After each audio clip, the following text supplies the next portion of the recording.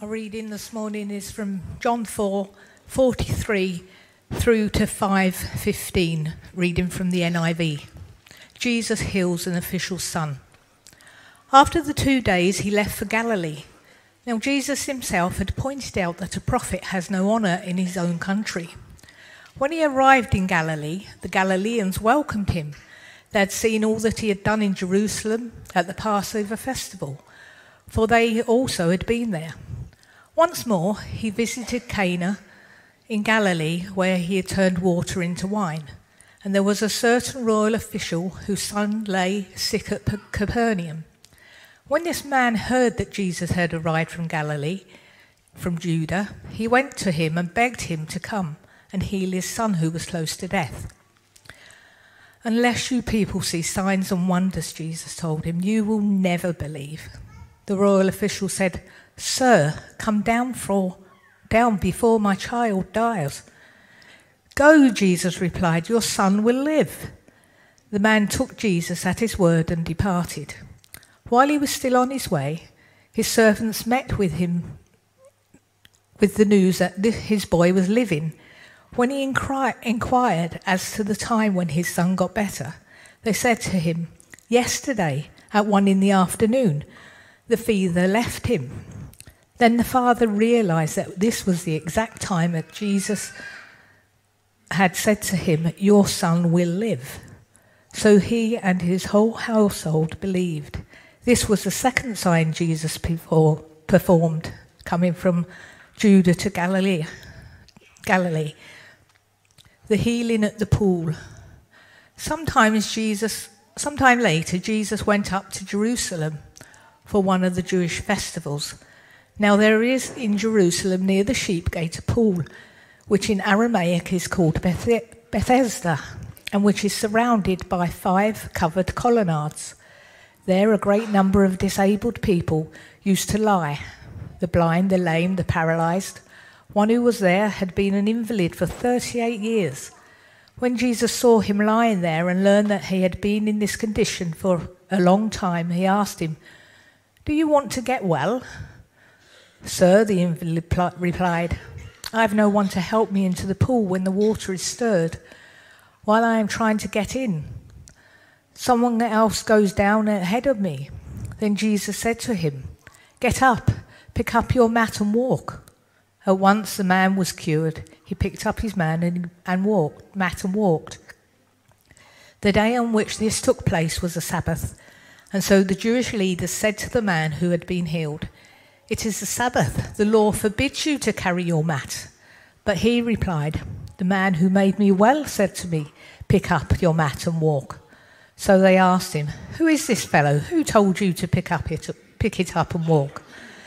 The man who has healed had no idea who it was, for Jesus had slipped away into the crowd that was there. Later, Jesus found him at the temple and said to him, "See, you are well again. Stop sinning, or something worse may happen to you." The man went away and told the Jewish leaders that it was Jesus who had made him well. Amen. Could the 11s to 14s go now with Greg and Jordan up to their room? Thank you, Kate. It's a great privilege and honour to have Ian Galloway with us. Ian, please come and join me up here. Unfortunately, you didn't get the memo about the dress codes. Sorry, I forgot to share that we always wear things like this on a Sunday morning. Thank you. Ian, it's been great to get to know you over the last few months as now a student at Cramner myself. Indeed. It's been good, but I'd love just to share a little bit about your ministry in the Northeast before Cramner, and then maybe hear a little bit about Cramner as well. Maybe you could just share. Okay. Wow. Well, yes. Golly. In 1986, which I know, seems an awfully long time ago, Heather and I and 4 friends planted a church in Byker in Newcastle. Byker's inner city Newcastle. It was about 40% male unemployment. The recessions of 81, 83 have been terrible. But we planted the church, and I led that church for 33 years. I basically had a very, very sort of simple life, leading one church. We started out with 6. We ended up with sort of hundreds of people, planted 4 other churches. And we became very well known in the region. We built a culture of grace, of authenticity, of empowerment, and of helping the poor. And it was just an amazing thing to be part of. So I stopped leading that church 4 years ago now. We still go there. We're still part of it. But it's thriving very, very well without me in any leadership capacity. And I knew I was going to step into a space of teaching and training leaders. That had been a passion of mine throughout my entire ministry. What I didn't know was that this door would open at Cranmer. So Cranmer's been training people for church leadership for over 100 years. And I am the director of the Free Church Track, which I think makes me sound in charge of a disused railway line. But actually at Cranmer there's 41. Well, you're the 41th.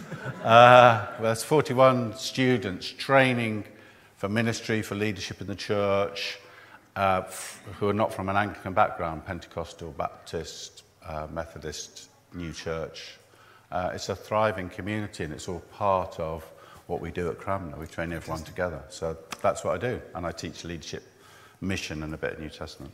Fantastic. And we're going through the Gospel of John, which is convenient It is. Because you've written a fantastic book. Thank you. Have you got? I'm assuming you've got some books to flog. I did actually bring some, yeah. There you go. So if you want to buy a book, please do speak to Ian after. I'd love to pray for you. And pay the money as well. And pay the money. You need to pay some money as well. Let's pray for Ian as he shares God's word. Thank you. Lord God, we thank you for the ministry that Ian brings. And we thank you for the experience.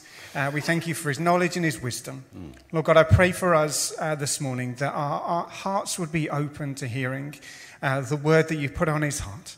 Lord, Holy Spirit, work through us. Help us to hear, help us to apply, and help us to change as we hear the gospel message. Yes. Amen. Amen.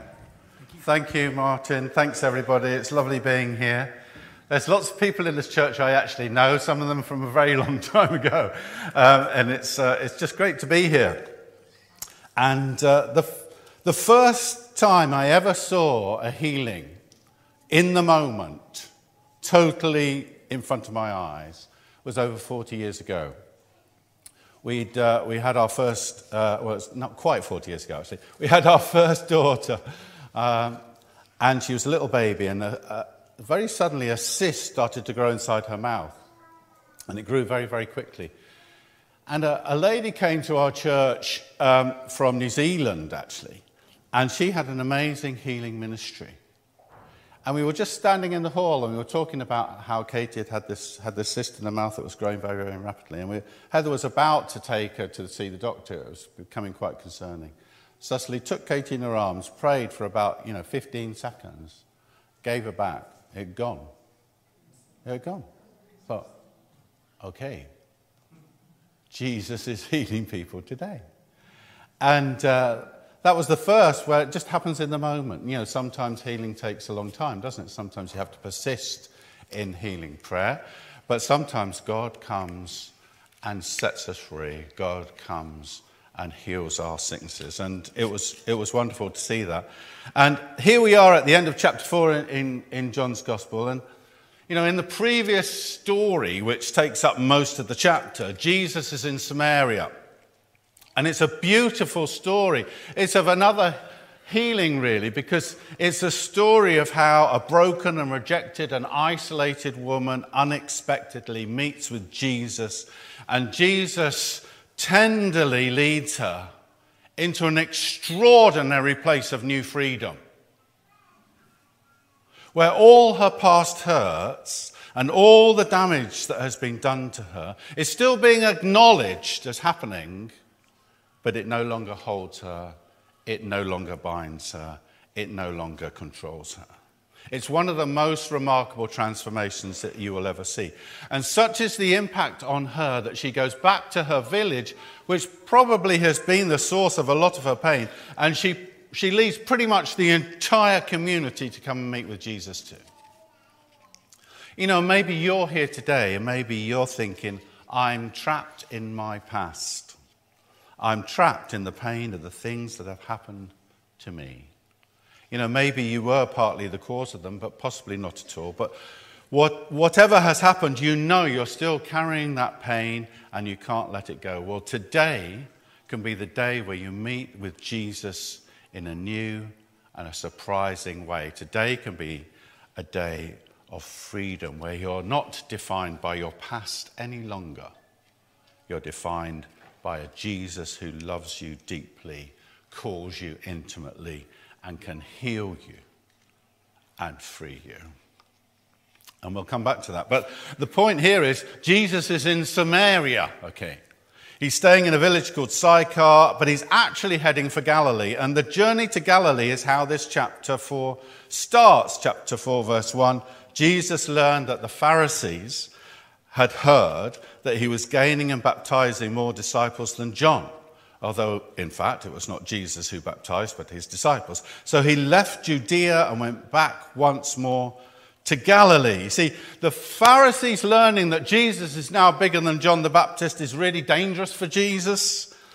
It's politically very, very dangerous for him. So he decides to leave Judea, where the Pharisees had a lot of political power, and go back up to Galilee, ruled by a completely different family. It's much safer here for him up north. And he decides to go there quickly, taking the shortcut route through Samaria.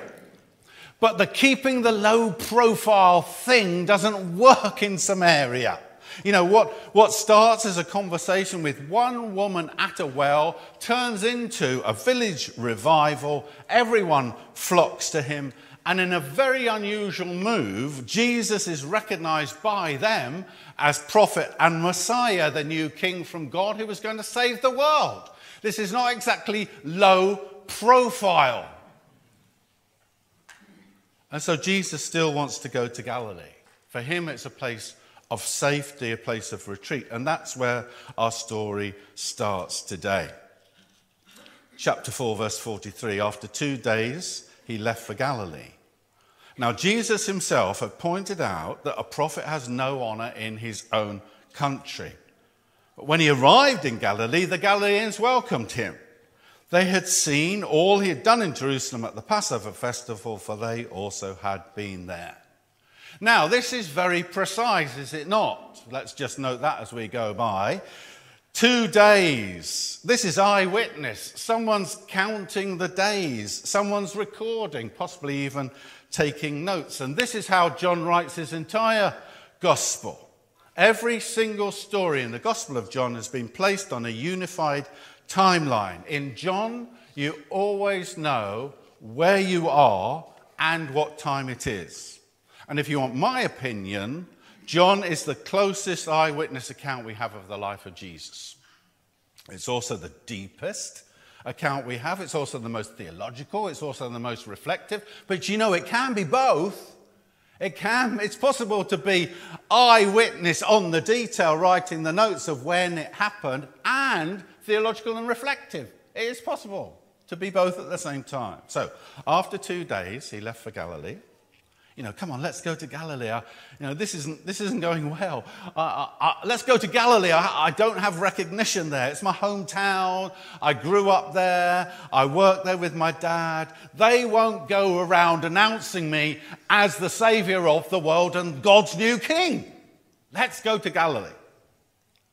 Well, the strategy doesn't work. So the Galileans have been in Jerusalem for the festival. They'd seen the healings. They'd seen the driving out of the demons. They'd seen the signs. And so they welcome him. A prophet's come. And to make it even worse, somebody really important turns up. Somebody really important. We went for dinner last night in the pub with the Prime Minister. I mean, it's like, oh my goodness, that's a bit strange, isn't it, to be sort of having your meal next to the Prime Minister? But never mind, that was a great experience of being in Osmotherley. But here we are, Jesus is suddenly confronted with somebody very, very important looking for him. Verse 46, once more, he visited Cana in Galilee, where he had turned the water into wine, and there was a certain royal official whose son lay sick at Capernaum. And when this man heard that Jesus had arrived in Galilee from Judea, he went to him and begged him to come and heal his son, who was close to death. You know, when one of your kids is sick, you are desperate. You will do anything for your son to become well. Now, Capernaum is 20 miles east of Cana. It's uphill all the way because Cana is on a high plateau. And after a very long and a very hot walk, the royal official retinue arrives in the village. This is not low profile. The royal official, who by the end of the story is actually simply known as the father, comes begging for help, asking for healing. Will you please come down and heal my son? He too has heard what's happened in Jerusalem. But you know what? Jesus' response is very, very, very strange. Then Jesus said to him, unless you people see signs and wonders, you won't believe. Verse 48. He tells him off. He tells him off. He says, look, the problem with you people is you have to see a miracle before you have faith. Now, this guy's just walked 20 miles uphill in the heat, believing for a miracle. And Jesus is telling him off and telling him, why do you have to see miracles? His son is desperately sick. And Jesus is telling him off, saying, actually, I want you to believe, not just seek miracles, which redefines what faith is, by the way, as we go by that. But leaving that aside, when have you ever said that to somebody who comes to you asking you to pray for their sick relative? When have you ever said that? The trouble with you is you're always asking for miracles. When have you ever said that? I have never said it. I don't think I ever will. I say, oh, I'm so sorry to hear about that. What is the matter with your son? What is his name? Let me write it in my prayer journal. Let's pray now. That's what I say. Isn't that not what you say? This is a huge pushback. This is Jesus being very, very reluctant. And we will come back to why in a minute. But actually what happens is this very strong rebuff to the royal official causes him to step even further forward in faith. You know, when you really want something and you experience a pushback, often your response, if you really want it, is to push back against the pushback. And that's what the guy does. He pleads with him. You can imagine him almost kneeling. Verse 49, the official said to him, Sir, begs him, Sir, come down before my little boy dies. See, the pushback doesn't make him give up. It makes him step forwards. And then Jesus completely changes tack. He doesn't push back on the pushback to the pushback. He completely changes tack. Verse 50. Jesus said to him, Go, your son will live. And the man believed the word that Jesus spoke to him and started on his way.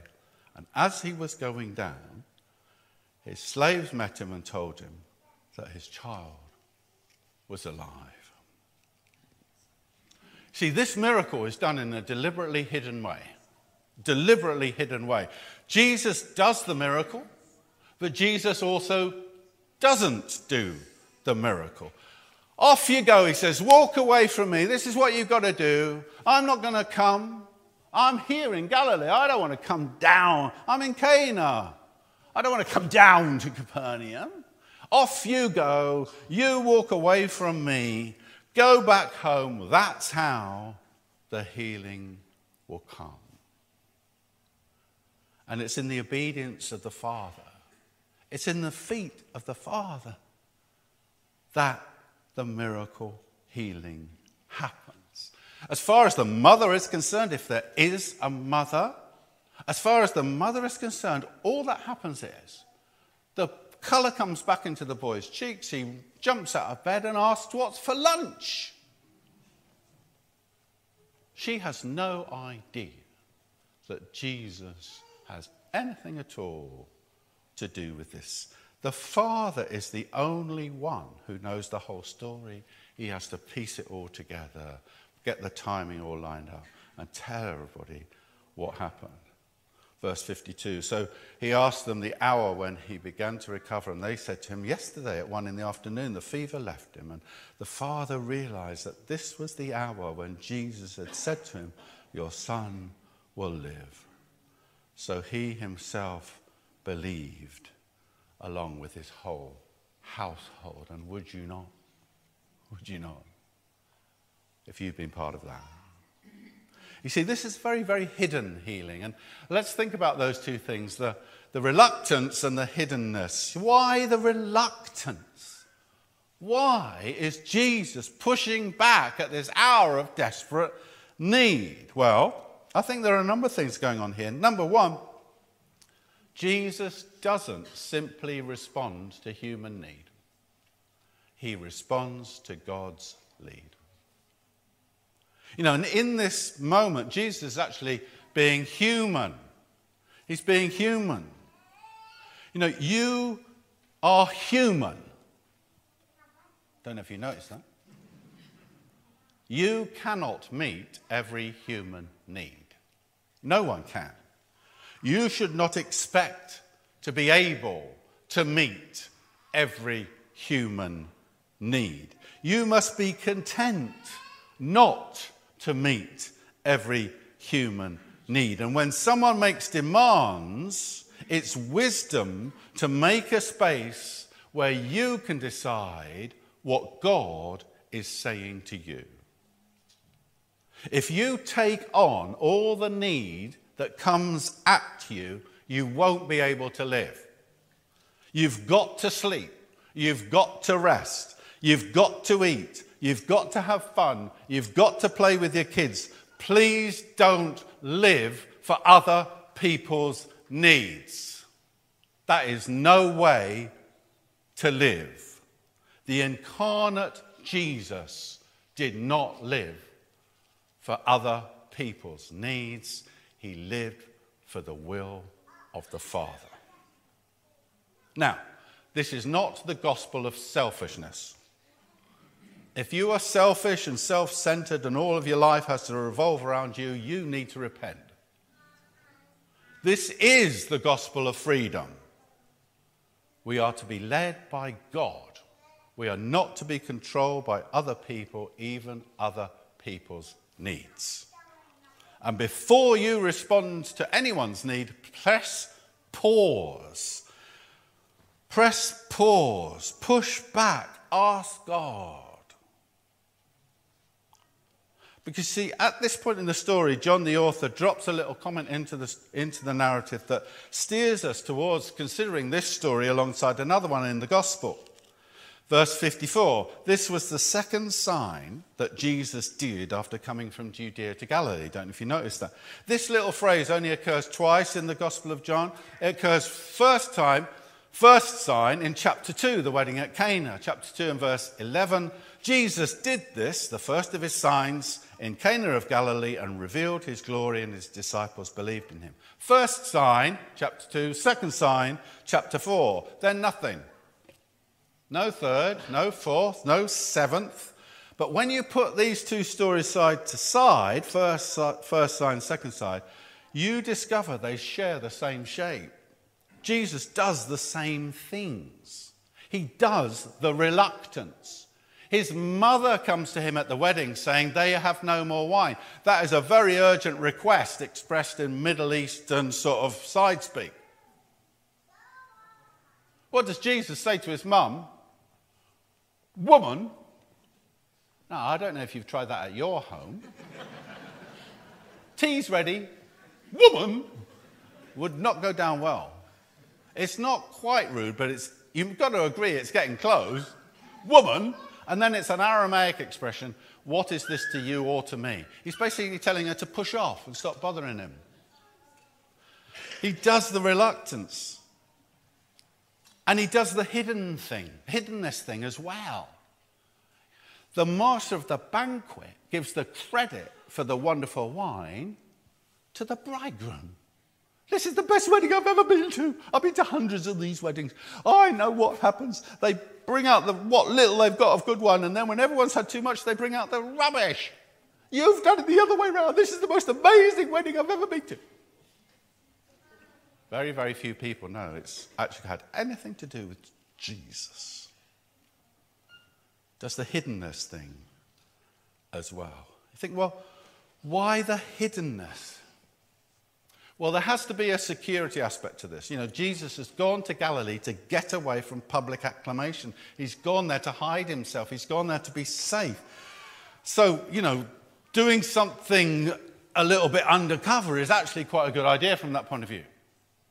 I also think there's an anti-ego thing. You know, when you have a powerful gift, like the gift of healing, it's very, very easy, is it not, to become self-important and self-centered. Jesus completely refuses to be like that all the time, especially about healing. But there's also an empowering of others. You know, this is an invitation for the Father to participate in his own miracle. Just as in the wedding at Cana, it's an invitation for the servants to participate in the provision of wonderful wine.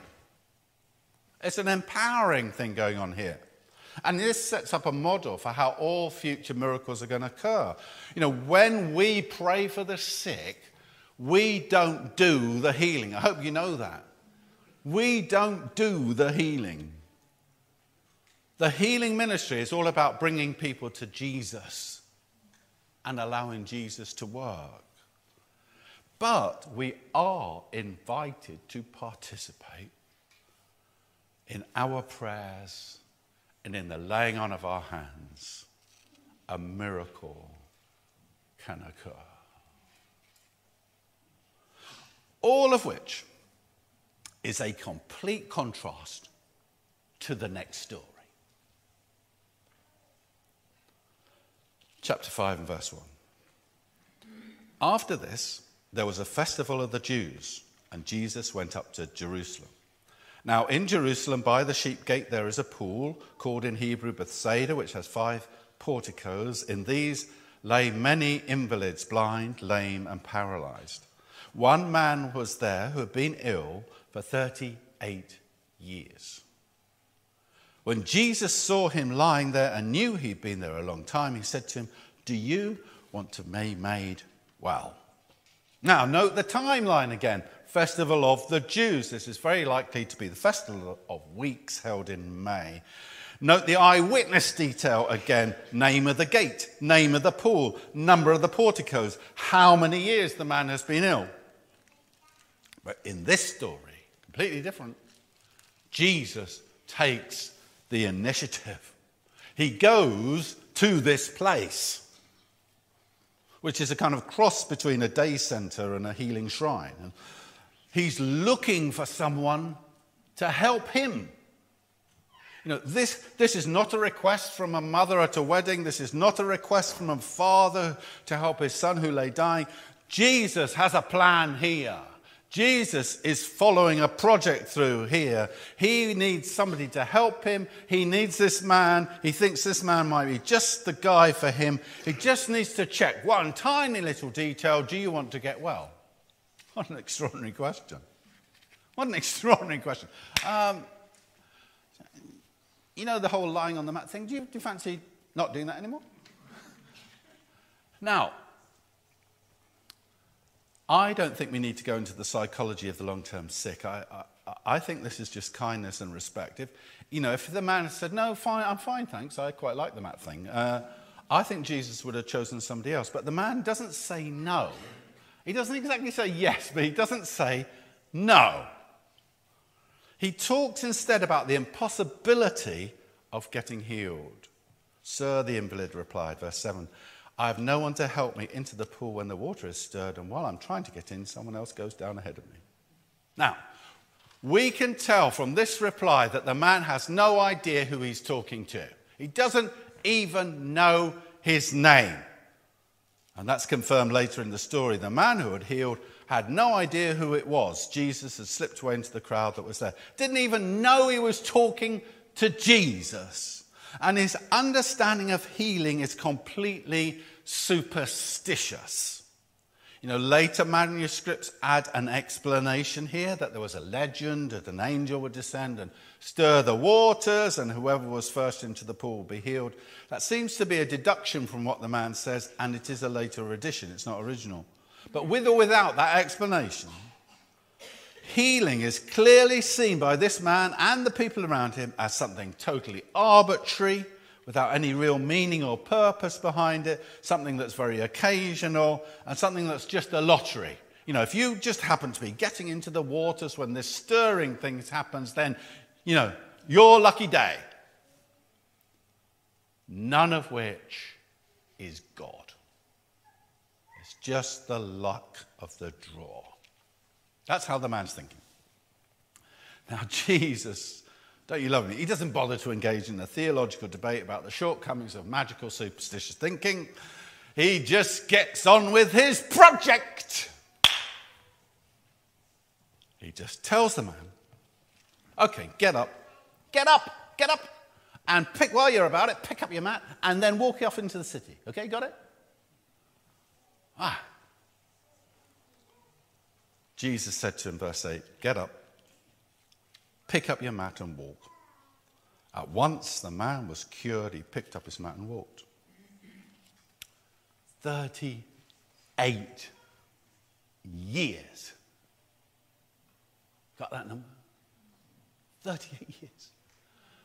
38 years is a really, really long time to be lying on a mat.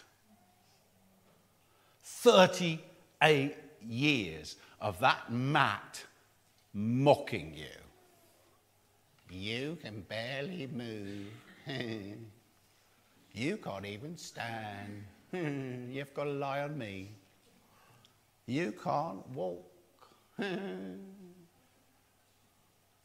suddenly, you're standing, you're walking, and you can tell that mat where to get off. Suddenly, you have power over the mat. Now, we can easily miss this. You try lying on a mat for the next 38 years and see how you feel when you suddenly rise up off it. And if the man who commands you to stand up also tells you to pick up the mat and walk into the city with the mat, and your healing is connected to all three of those actions, get up, pick up the mat and walk, you would not be putting it down in a hurry. It's a great feeling, carrying the mat, walking with them, the mat. And he told me to pick up the mat and carry the mat. I am carrying the mat. You would not be putting it down in a hurry, and that's exactly what Jesus wants. Because this healing is all very, very, very deliberate. This is not accidental. This is what Jesus wants. A man walking around a city, carrying a mat, enjoying every minute of mat carrying, and refusing to stop the mat carrying. He doesn't find the nearest bin and chuck the mat in the bin. Oh, no, I've got to carry this mat. I've been told to carry this mat by the man who has suddenly changed my life. I am carrying this mat. Can you see I'm still carrying the mat? Because mat carrying is what I do. Its time has come. And it causes a massive hoo-ha, as they say. Massive hoo-ha. Verse 9. The day on which this took place was a Sabbath. And the Jewish leaders said to the man who'd been healed, it's the Sabbath. It's the Sabbath. The law forbids you to carry your mat on the Sabbath. Why are you carrying your mat? Do you not know what day it is? It's the Sabbath. Why are you carrying your mat? I mean, talk about spectacularly missing the point. Have you ever seen someone miss the point so spectacularly as that? Like, this guy's not walked for 38 years. Why have you not noticed that? He's carrying a mat, that's why.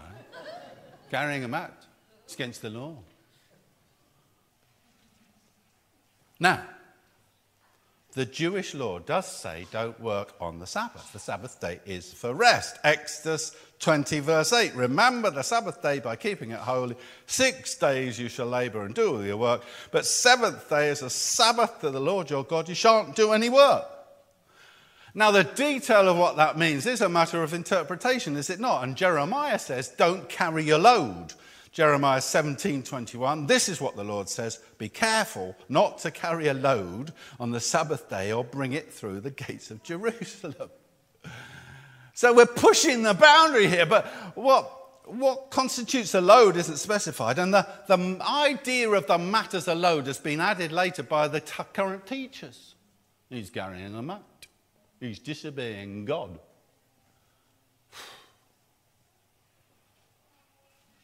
But that's what Bible teachers do, try and interpret the Bible. It's just they've got it completely wrong. And neither do the scriptures say that healing is a work that shouldn't be done on the Sabbath. The authorities believe and teach that. In their teaching, healing is seen as a work of creation. And as we know, God did the creating thing for 6 days and then he had a break.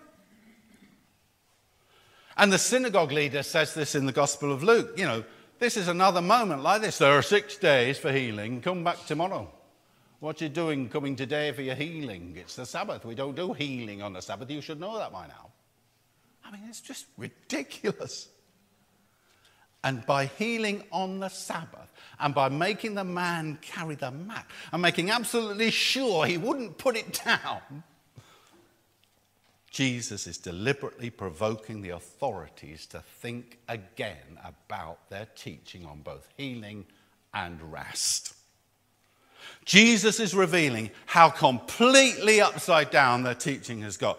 He's not challenging the scripture, he's challenging them. He's overturning their petty, pointless, narrow, oppressive rules. They've taken something good from God and they've turned it into something bad. The reason the Sabbath was created was for our good, for our rest. We're told not to work the whole time, but to rest. And in the process, we are saved from being addicted to God and to work and the endless pursuit of money. And God knows that we need these things. The Sabbath is here to serve us and do us good. But they've made it something oppressive, petty, legalistic. Their teaching about rest is not restful anymore. Now, this story also has a partner story in the Gospel of John. And it's in the bit in chapter 2, again, where Jesus closes down the temple for an hour or two. You can read about that in John 2 and 13 to 22. Jesus does the same things in that story as he does in this story. He challenges the corruption of the authorities. He challenges the corruption of the temple regulations that they've made. He speaks truth to power, and he does it with a prophetic sign that provokes them. In chapter 2, he does it with a whip. I mean, that's amazing as well, isn't it? Jesus made a whip. You know, went off, sent off Andrew, buy some rope. I need rope. What do you need rope for, Lord? I'll show you in a minute. What's he doing? Oh, Jesus clearly been in the scouts. He makes the whip himself. I think he's making a whip. What do you think? I think that looks like a whip. And then he's cracking the whip. And he's kicking the tables over. And he's smacking the backsides of the cattle. And he's chucking all the money around. I mean, it's just shocking. Because they have turned the temple upside down. The place that was meant for the worship and encounter with God has become a business enterprise for them. It's shocking what they've done. And he turns it upside down with a prophetic sign. Lasts a couple of hours. In this story, he does it with a man carrying a mat. And the outcome is serious. Verse 16. So because Jesus was doing these things on the Sabbath, the Jewish leaders began to persecute him. Okay, what does all this mean for us then? In closing, you'll be glad to know. Well, number one, I hope you understand Jesus better. I hope you love Jesus more. Jesus has called you to be his friend. I do not call you servants any longer. The servant doesn't know what the master is doing. I have called you friends. Because everything I have made known to you is everything I've learned from my Father. Jesus is calling you to be his friend.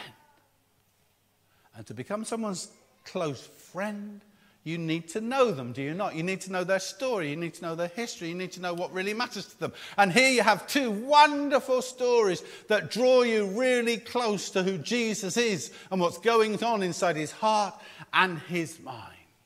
It's beautiful. I hope you walk out of here loving Jesus more. But these stories also shape what it means for us to be church.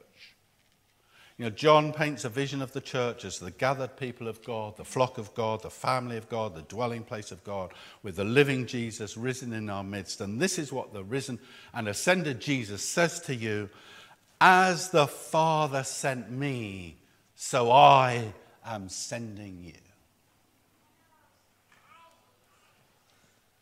So what are the needs of the people of Northallerton and North Yorkshire?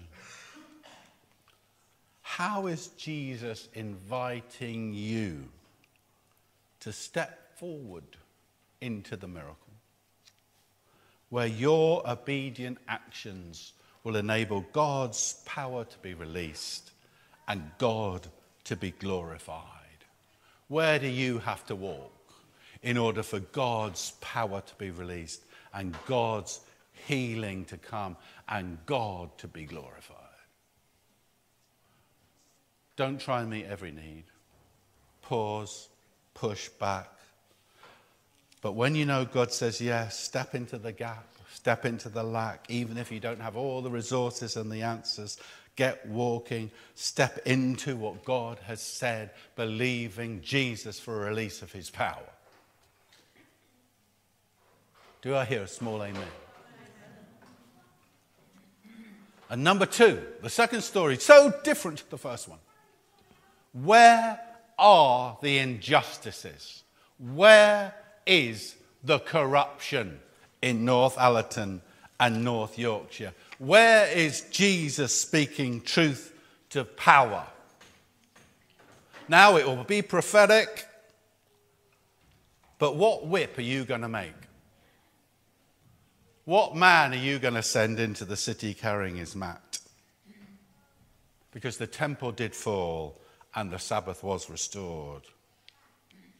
Where are the injustices that Jesus wants you to be a prophetic sign to speak truth unto power?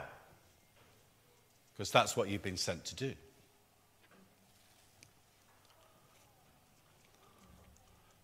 You know, figures for Yorkshire and Humber show there are 128 rape convictions for 6,678 reports of rape.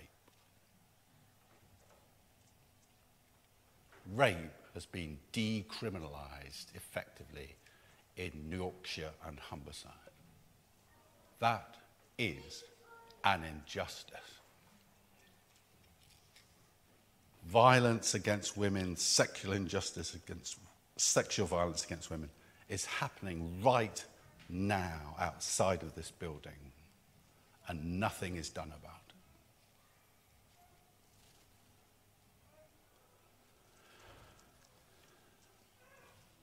Jesus said this: "Peace be with you. As the Father sent me, so I am sending you." And with that, he breathed on them and said, "Receive the Holy Spirit." Where are the needs you're going to walk into? And what is the truth that you're going to speak to power? Let's pray.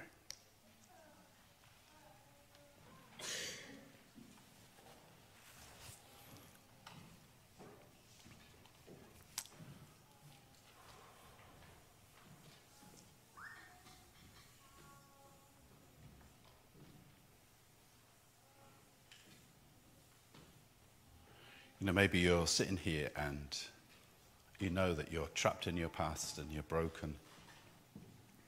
Well, today is a day where the love of Jesus can touch your heart and bring healing and freedom.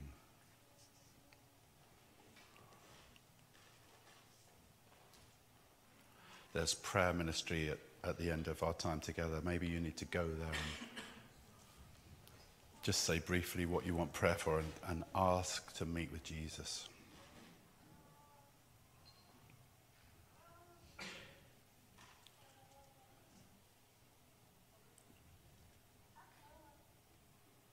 Or maybe you're sitting here today and you know there's a need that God wants you to meet, but you need the courage to start to walk into it, trusting only in God. Let's pray for you too.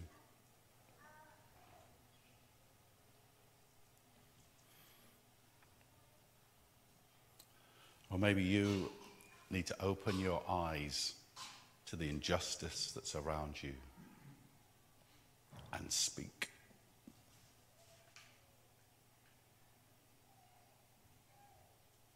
Let's pray for you.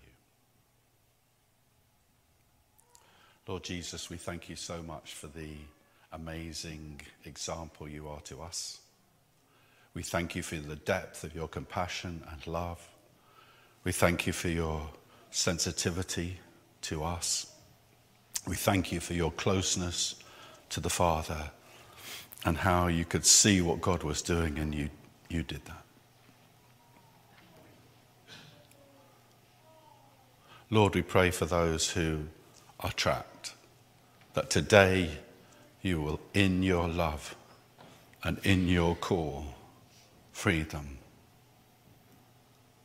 Free them and heal them. We pray for those who are called to step towards need,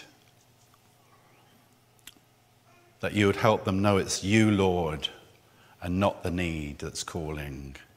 And you would help them walk into it, trusting only in you.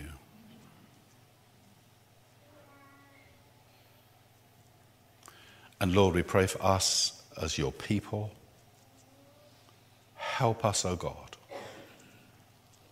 with courage and clarity to speak truth to power and reveal the hearts of wicked men. Help us, Lord, in Jesus' name.